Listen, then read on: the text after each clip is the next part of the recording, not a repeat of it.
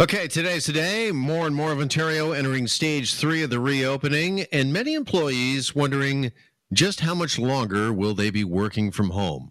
Now, the advice from the Ford government is for people to work at home or remotely for the quote-unquote foreseeable future, but is that even possible? Let's welcome in David Zweig. He's a professor of organizational behavior at the University of Toronto, and he joins us now here on Global News Radio, 640 Toronto.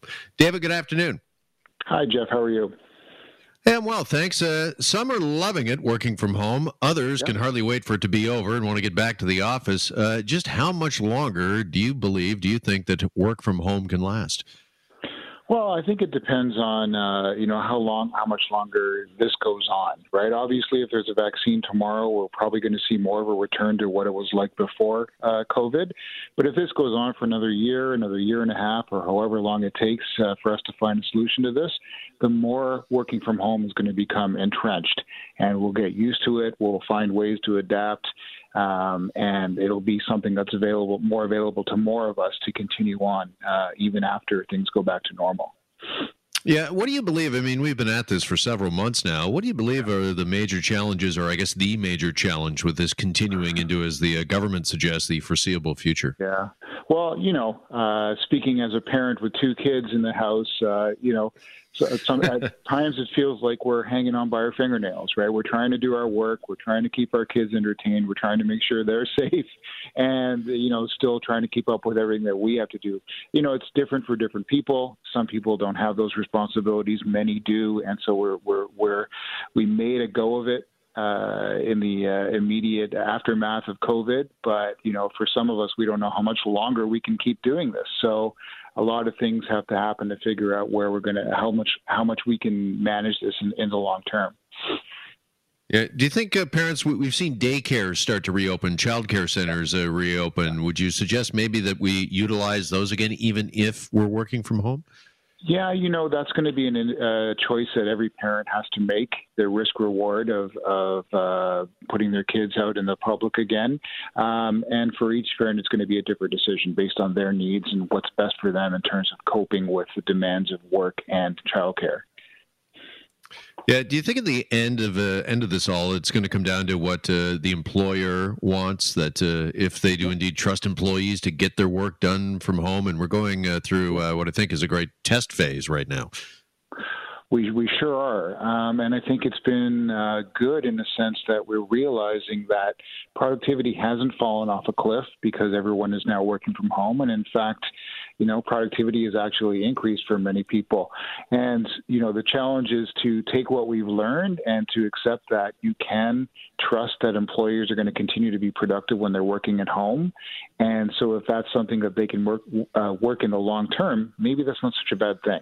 So we've had this great social experiment over the past few months, and we've seen generally positive results from it. And so maybe this is something that will continue in the long run.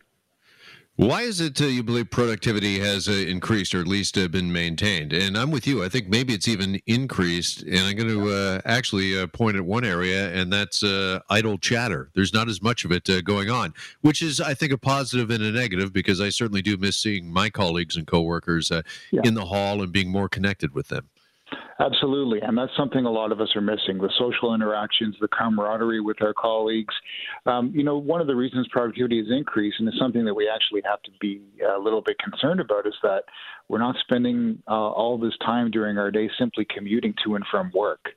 And so we have all of this additional time that many of us are using to actually work longer. Now, the danger in that is that, we can be overworking and reaching points where we're getting burnt out from all of this additional work. So it's really important to make sure that, we're keeping an eye on our stress levels and taking frequent breaks and recovering from the work so that we don't push ourselves into, burnout. Yeah, is there a bit of a paradigm shift that's still going on both sides? And let's start with employees, because I think you're right. I think maybe sometimes you feel, or you trick yourself into thinking that I really haven't been working that hard because I'm working from home, and you don't take those regular breaks that you would have scheduled normally in an office environment. Is that something that people really need to make sure they're doing? It's really, really important to continue to engage in taking regular breaks throughout the day. Every couple hours, just get away from the screen for a few minutes, go out and get some fresh air, go for a brisk walk. All of that helps us to recover, improve our cognitive capacity, and lets us go actually be more efficient in for the rest of the day. If we continue to work and we just don't stop and we keep going, we get fatigued. We're not making, as good decisions because we're tired and we're overworked. So those breaks are really, really important. And also a paradigm shift when it comes to the other side of the coin, employers. We just spoke a second ago about trusting employees to do their work and get it done. Do they have to look maybe a little differently at their employees and just, I guess, make sure they're hitting their targets?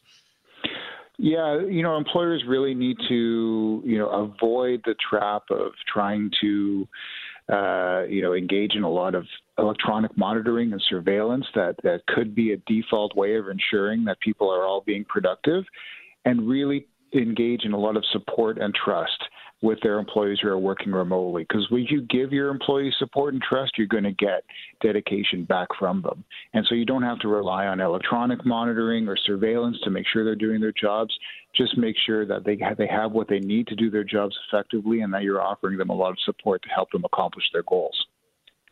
And just finally, do employees, do they deserve or do they need to know what the future looks like? Because there's one thing that I think most of us really don't like, and it's uncertainty. And as a matter of fact, just before we come on the air, I come out of a meeting, we were talking about when and if we'd be able to get back in full-time to our building. And really, I guess employers don't know either, because they're taking their cues, obviously, from health officials and from the government when it's safe, particularly in the city of Toronto, to go back en masse to work. Yeah. I mean, no one likes uncertainty, and that's, it's anxiety provoking for a lot of us. And we have to come to grips with the fact that we don't really have clear answers to give, and organizations don't have clear answers to give because, as you said, they're waiting for public health directives or waiting to see what the situation is. I mean, everyone's trying to develop contingency plans right now to plan for everything. But, we don't know if schools are going to be open in September, in what form, whether the kids are going to go back physically. So what that's going to do for our work schedules and how we, maintain this balance that we're working under right now. So there's a lot of uncertainty. It creates a lot of anxiety. And at some point, we just have to say there's nothing we can do except wait and see what the situation is and how things unfold. All right. David Zweig at the University of Toronto. David, really appreciate the conversation and the time on this Friday. Thanks so much, and enjoy your weekend. Thank you. Thank you, Jeff.